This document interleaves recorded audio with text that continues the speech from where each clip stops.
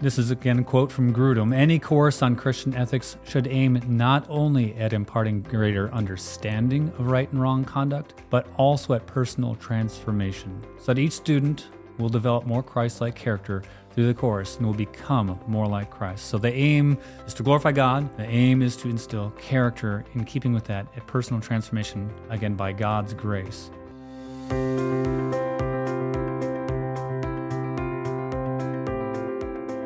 You're listening to Life in Christ, a podcast of the Landing Church here in Duluth, Minnesota. My name is Brent Nelson. I'm one of the elders and serve on the pastoral staff here at the Landing. With me today is another one of our elders, Keven Johnson. Welcome, Keven, to Life in Christ. Thank you. Excited to be here. It's so joyful to talk with you and the other elders about the content that is really the substance of this season's episodes of Life in Christ. We've been talking about Christian ethics from the book authored by a favorite author of many of us, Dr. Wayne Grudem. Wayne Grudem wrote Christian Ethics. It's a massive book, comprehensive, broad, in-depth, just a tremendous resource. If you're ever interested in the Christian life or answers to Christian ethics questions, consult Dr. Wayne Grudem's Christian Ethics book. It was written within the last few years. We took that book as elders and we divided up the chapters, assigning them to various elders to be presented at an adult Sunday school format. What was it like when you presented this chapter, specifically the aim of Christian ethics? How did that go for you, Keven, recently as you presented it? I'd say it was a joy-giving time as I was reading through afresh that chapter. I think that if anyone was kind of tracking the chronology of the book, this doesn't fall in order of how we're recording the podcast, how we presented in the Sunday school. And really the purpose of that was intentional. We talked, you and I actually, a couple months prior to start of Sunday school, what would fit right in this niche here as we looked at week 7 of our study and looking at what is the whole reason for doing this as we study the different topics, having what is the grand purpose. And so trying to give people a pause, a break, giving them some kind of reorientation to what's the aim here. And so it was encouraging to me as we talked about the aim of Christian ethics, which I'm kind of dancing around so I don't jump ahead. But that's great. Yeah. Well, the aim of Christian ethics, that's the title of our conversation today and the title of this chapter and section in Grudem.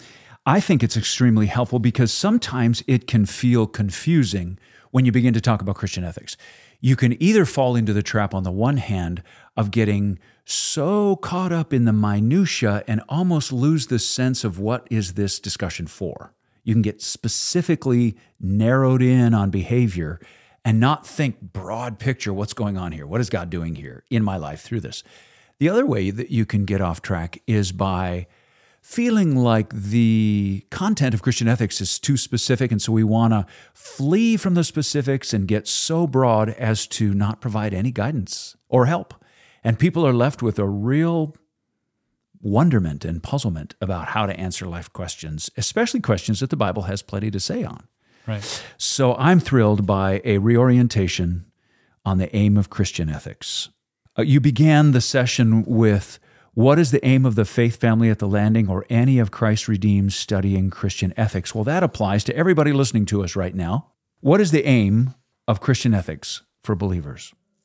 Well, the way we answered that in our class, and Grudem certainly was the source in this, and obviously the Bible is the ultimate source of that, which our goal in studying biblical ethics necessarily aligns with humanity's design purpose. And so we'd have to backpedal a little bit and look at, well, what do we see here? Well, there's several verses that we cited in the class, and one was Isaiah 43:7. Everyone who is called by my name, whom I created for my glory, whom I formed and made. And then there's dozens and dozens of verses, but two others that I cited, Ephesians 1:5 and 6, and verse 12 as well. He predestined us for adoption to himself as sons through Jesus Christ, according to the purpose of his will, to the praise of his glorious grace, with which he has blessed us in the beloved. And skipping ahead to 12, so that we who were the first to hope in Christ might be to the praise of his glory. And then the last verse that I referenced was 1 Corinthians 10:31. So whether you eat or you drink, whatever you do all to the glory of God. So we're hearing that glory regularly over and over. And that's very much in line if people are familiar with historic documents like the Westminster Catechism, larger catechism. That's the very first question that we tackle as Christian believers, our forefathers did, which is, what is the chief and highest end of man? which is? Man's chief and highest end is to glorify God and fully enjoy Him forever.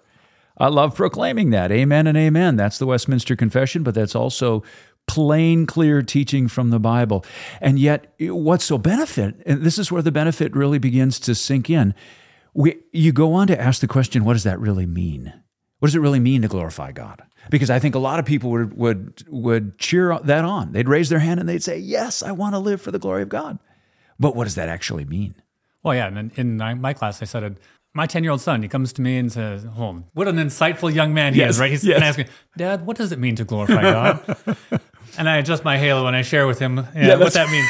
Right. Or a new Christian. I mean, it's language, it's parlance we don't talk about in our workplace, at the library, at the restaurant. So what does it mean? So we tried to get into the specifics of that, and Grudem obviously does as well. It's not a checklist. Right. But he breaks it down into 3 broad categories, and that's 1, the character that glorifies God, 2, results that glorify God, and 3, behavior that glorifies God. Mm-hmm. So character, results, behavior.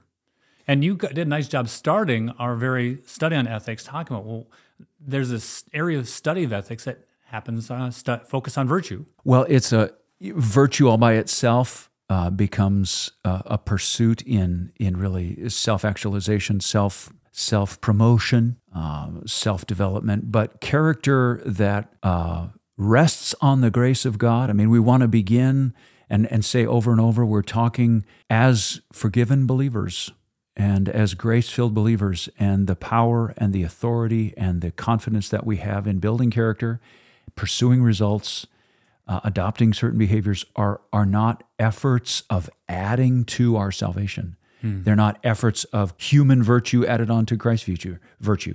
They are not falling into the Galatian heresy where we needed to add religious behavior or rites on top of all that Christ has done for us. What we're saying is, what Grudem is saying, what historic Christianity says, and what the Bible teaches is that these elements, character, results, and behavior, are the fruit that always bursts forth like apples from an apple tree in the life of a genuine, grace-filled believer. Right. That's what we're saying. So we're saying whether it's the forgiveness of sin by grace or the power of grace to produce the fruit of righteousness, it's all of grace, which means it's all of Christ. Right. Well, when we talk about Christ-like character, that's a good caution, a good kind of reorientation. Where we jumped in next was Romans 8:29, saying that this is the natural outworking. So Romans 8:29 talks about, for those whom he foreknew, he also predestined to be conformed to the image of his Son, in order that he might be the firstborn among many. So that is his plan. It's the roadmap. That's the direction he has mapped out for us. Well, and there's 2 senses of that. Romans 8:29 sounds like there's a future confirmation into the image of his Son. When we are with him forever in glory, we are conformed to his image in that final glorification. But prior to that is a degree by degree, glory by glory transformation into the image of his Son now. So, Lord, do this in me. Make me more like you today. Amen. That's my passion and desire when I hear you read Romans 8:29. That's just thrilling. And that's the direction we went too. I mean, we talked about this phrase, progressive sanctification. So there's the point we're justified. That's Christ alone does that by grace alone through faith. And so that initial justification happens. And then throughout this lifetime, we're making this sloth-like progression through becoming more and more Christ-like, or we're progressively sanctified, made more and more like him, and made more holy. But you're right. I mean, that's not finalized this side of heaven. Right. So nobody becomes sinless this side of heaven. Yeah. In fact, we would want to say to the person listening right now who feels especially under the battle of sin, flee to Christ. Flee to repentance. Flee to grace. That's part of your sanctification. It's part of the work of God in your life right now, as it is for all believers. Go to the Lord. If we confess our sins, he is faithful and just to forgive us our sins and cleanse us from all unrighteousness. I love 1 John 1:9. So what do we mean by the phrase progressive sanctification? Well, it means that we're not instantaneously conformed to be like Christ. We have the impulse. We have the Spirit who seals us, but we're not yet perfected. And so over time, we're made more into Christ-like character. We're made more and more towards our ultimate goal of holiness. And that makes sense. If there was somebody out there that claimed, all right, I've made it. I was saved, and now I'm I was instantly, or even after a couple days or weeks or years, I'm perfect, they'd be so deceived. I mean, if you think about the letters of the Apostle Paul or Peter or John, there would be no point in any of those. If anyone had achieved perfection, there would be no corrective needs. It's not like we have this class of people that are perfect and then those other ones that need help. No, we're all sinners. You couldn't pray the Lord's Prayer. Forgive us our sins as we forgive those who sin against us. You wouldn't pray that in authenticity if you didn't think you had any sin. Right.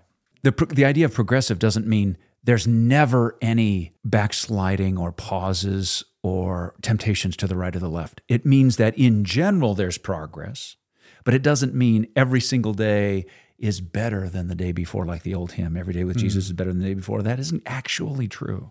No. There are days in which it's very, very hard. Yeah. If you had the line graph of Kevin Johnson or Brent Nelson's life, you'd see these ups and downs. But yeah, there's this trend on this scatter graph where we're going up and up. Thank you, Lord. Yeah. Thank you, Lord. Thank you, Lord. Other passages just leap off the biblical page here. Other living passages of the living word just leap off the page. What are some of the ones that were useful in the classes you presented it, Kevin? Just talking about how this is all afforded by Christ. Some of the passages that we referenced were 1 John 2:6. Whoever says he abides in Christ ought to walk in the same way that he walks. So we're looking at that shaping into more Christ-like character. So we see that that the aim of the one that abides in Christ is to conduct themselves in the same way Christ did, leaning on him to do so, certainly. It's our persistent attention to Christ that's the model of and the fuel for our gradual character transformation.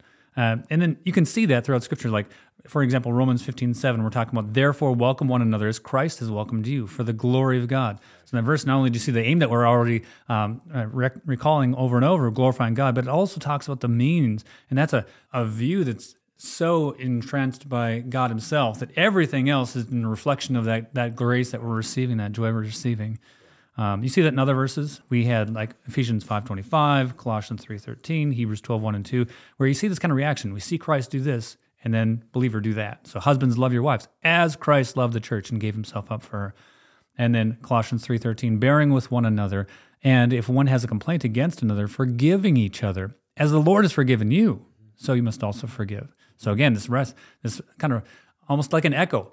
Christ does this in our life, and we are the faint echo back of forgiveness or welcoming or loving, like Hebrews 12:1 and 2. Therefore, since we are surrounded by so great a cloud of witnesses, let us lay aside every weight and sin which clings so closely, and run with endurance the race that's set before us, looking to Jesus, the founder and perfecter of our faith, who for the joy that was set before him endured the cross, despising the shame, and is seated at the right hand of the throne of God. So husbands can only love their wives. We can only obey as Christ looms large in our vision, as we're looking upward to our Lord and Savior. That's so helpful to say it that way. The Bible says it that way, and it's so helpful that Grudem and you remind us of the Christian life as being one in which we look to Christ always, because the temptation, is it not, is to say, okay, I have to achieve this holiness, and I have to do it by strengthening my own willpower and effort to try to achieve this holiness that the Bible commands of me and maybe others expect of me. But that then just has this negative, almost like I'm trying to climb myself out of quicksand sort of negative outcome. It's maddening, it's frustrating, it's anger producing, it's fear triggering. It's frustration triggering. It's the idea that if I'm going to try to move forward in the Christian life in my own power and in my own strength, I'm ultimately going to slide backwards. Absolutely. The Bible is not a self-help book. It's not a self-help book. But it's tempting when you're talking about Christian ethics to look at the Bible as a self-help book. Yeah. That's precisely how I think the temptation is for most folks, just to say the Bible is a manual for life. I just have to look up my question on loneliness or on my issue of anger or my issue of X, Y, or Z, and the Bible will give me a quick pill to take, a verse to pop in, and off I go. That's the temptation. I don't think that's the right way to look at the Bible. I think the Bible is meant to present a glorious picture of Christ, and like you said, looking to Christ, the author and perfecter of our faith, as the writer of Hebrews says so powerfully, is the source of power and grace and joy within us to seek him and have him form his character in us. Right. And all of a sudden, I don't find myself wanting that same dark, ugly sin anymore. I don't want that bad habit or that worldly allurement. What I want is more of what looks beautiful right in front of me, which is Christ. Right. Well, one helpful other verse that I think was worth highlighting was 2 Corinthians 3:18. And we, with unveiled faces, beholding the glory of God, are being transformed into the same image from one degree of glory to another. For this comes from the Lord, who is the Spirit. And that's reaffirming what we've been talking about. This is a Spirit-wrought, Christ character-infusing transformation that comes as we behold our God. It's not something we stir up in ourselves. So we're not going to, all right, self, I'm going to stop lying today. That might work for a season, but if it's in my own strength, it's simply not going to happen. No. In fact, you might go through a day without lying, and then you have 20 other sins that have taken over its place. One might ask, as we're going through this, well, if we all are trying to fit into the same kind of shape of Christ, does that make me less individual? Does that make me less personality? Am I just becoming some sort of puppet, as it were? That's a great question. And a resounding answer in the Bible is no. Right. No. In fact, I think some authors have said, rightly so, that you become the truer Brent Nelson, the truer Kevin Johnson, the true Sally Smith, whoever you might be out there. No, we don't become a non-being. We become, as we become more Christ-like, become more of ourselves. Some of the virtues that we highlighted, some of the character traits that the Bible highlights, for instance, from Galatians, love, joy, peace, patience, kindness, goodness, faithfulness, gentleness, self-control. Some of the other letters, the epistles talk about hope or endurance, hospitality, courage, purity, generosity, humility, truthfulness, tenderheartedness. If you aren't overwhelmed yet, reasonableness, contentment, compassion, gratitude, sober-mindedness, godliness, mercy, holiness, and sympathy. And there's others, undoubtedly. That's right. Beyond those. It's a voluminous list, to be sure. Well, and maybe so voluminous that it would be completely ridiculous to think I could produce any of these on my own effort. Right. The great vastness of the list that you gave, even though it's incomplete, just casts us before the Lord and say, Lord, if this is what you require of me, you must supply. You must supply what you require. Amen. And that's the right impulse we ought to have. Not to be overwhelmed, not to be defeated and walk away, but realize how overwhelming the task is and let us lean more fully on Him as a result of that. How do parents turn to their children whom they're raising with these things in mind? I think it's a great question. I think parents, you don't have perfect kids because you're not perfect, and so you're not certainly going to spawn perfect kids. Right. And so, at least I didn't. I love my kids, but we don't want to just have good, quote unquote, good kids. Little church automatons that just wander around saying verses and yet secretly a heart dwelling with all sorts of sin. What we want is character change. Right. So if you or I are just looking at their actions, but not looking what's behind the actions and pleading with God on our knees that He would do a work in their lives to instill virtuous, godly character, and that the byproduct would certainly be these actions, then we're not focusing our efforts right. It's just like, again, it's like the self-help book. If we don't want that for ourselves, we can't expect it for our kids. We want character to be built up. So don't get frustrated, mom. Don't get frustrated, dad, when the kids are acting in line with their fallen nature. But see what's behind that. What is the sin? What is the idol that is eliciting this action? And then seek to instill character so that you should encourage, exhort, discipline, and model. They need that model like mom and dad. And that brings to mind lots of passages. I can think of Ephesians 6, 1 and 2 there, and there's lots of passages out of the Proverbs that come to mind there, and even out of the Psalms. I will forever remember the phrase little church automatons. Good. I'm glad that Never heard of that before, and I now have lodged that into my memory forever to remember that. I love it. You offered a quote from Grudem. This is great. Yeah, for sure. This is again a quote from Grudem, any course on Christian ethics should aim not only at imparting greater understanding of right and wrong conduct, but also at personal transformation, so that each student will develop more Christ-like character through the course and will become more like Christ. So the aim is to glorify God, and the aim is to instill character in keeping with that at personal transformation, again, by God's grace, through right understanding of His Word. Well, we talked about character. We talked, secondly, about results, just borrowing, again, Grudem's terminology. What does he mean by the goal of results? So, again, we're glorifying God. We're thinking very practically about how to glorify God. That transforms our character. We've talked about that. Then Grudem talks about results. What does he mean by that? Where he focuses this, and this is a relatively brief portion of his section, and it's talking really about the fruit. So the New Testament talks often about God's redeemed people. What they do is the fruit. And so when we look at that, thinking of like John 15:5, I'm the vine, you are the branches. Whoever abides in me and I in him, he it is that bears fruit, much fruit. For apart from me, you can do nothing. Or Ephesians 2:8 through 10. We've often referenced this to really talk about salvation being by grace alone through faith alone. But for by grace you have been saved through faith, and this is not of your own doing. It's a gift of God, not a result of works, so that no one may boast. For we are his workmanship, created in Christ Jesus for good works, which God prepared beforehand that we should walk in them. So the result of a great grace-transformed life is good works. It isn't the reason we're justified, but it is a natural outworking. If you're receiving the sap of Jesus through that vine, then results, you're going to flower, you're going to bear fruit. So we've talked about the aim, the means of glorifying God is the aim at character, the aim at results. And I think we'll say for next time, the idea of behavior, the goal of behaving in a certain way. There's lots to talk about there because there are some pitfalls. There's some avoidances there. So let's save that for the next time. This has been tremendous. This has been life-giving and hopeful and joy-supplying. Kevin, thanks. Thanks for your time in studying Grudem and presenting it to the body. Really appreciate that. And thanks for taking time to stop in and have a podcast conversation. Would you close our time in prayer? Absolutely. Lord, as we have discussed, as we thought, meditated on your word today and about your transformative work in our lives, Lord, we just come humbly and thankfully to your throne, seeking mercy, receiving grace, asking you to transform in us character so that we would be shaped more and more to have character like Christ, to have fruit that is the outworking of the abiding in Christ, so that you might be glorified, that we might be satisfied and full of such joy that others would ask, what is the joy that's within you? And kids would be transformed, adults would be transformed, and you would be honored. Lord, do this because we cannot ourselves. It's in your name we pray, Jesus. Amen. Thank you for listening to Life in Christ. This podcast is a ministry of the Landing Church in Duluth, Minnesota. For more resources or information about The Landing, visit www.thelanding.church.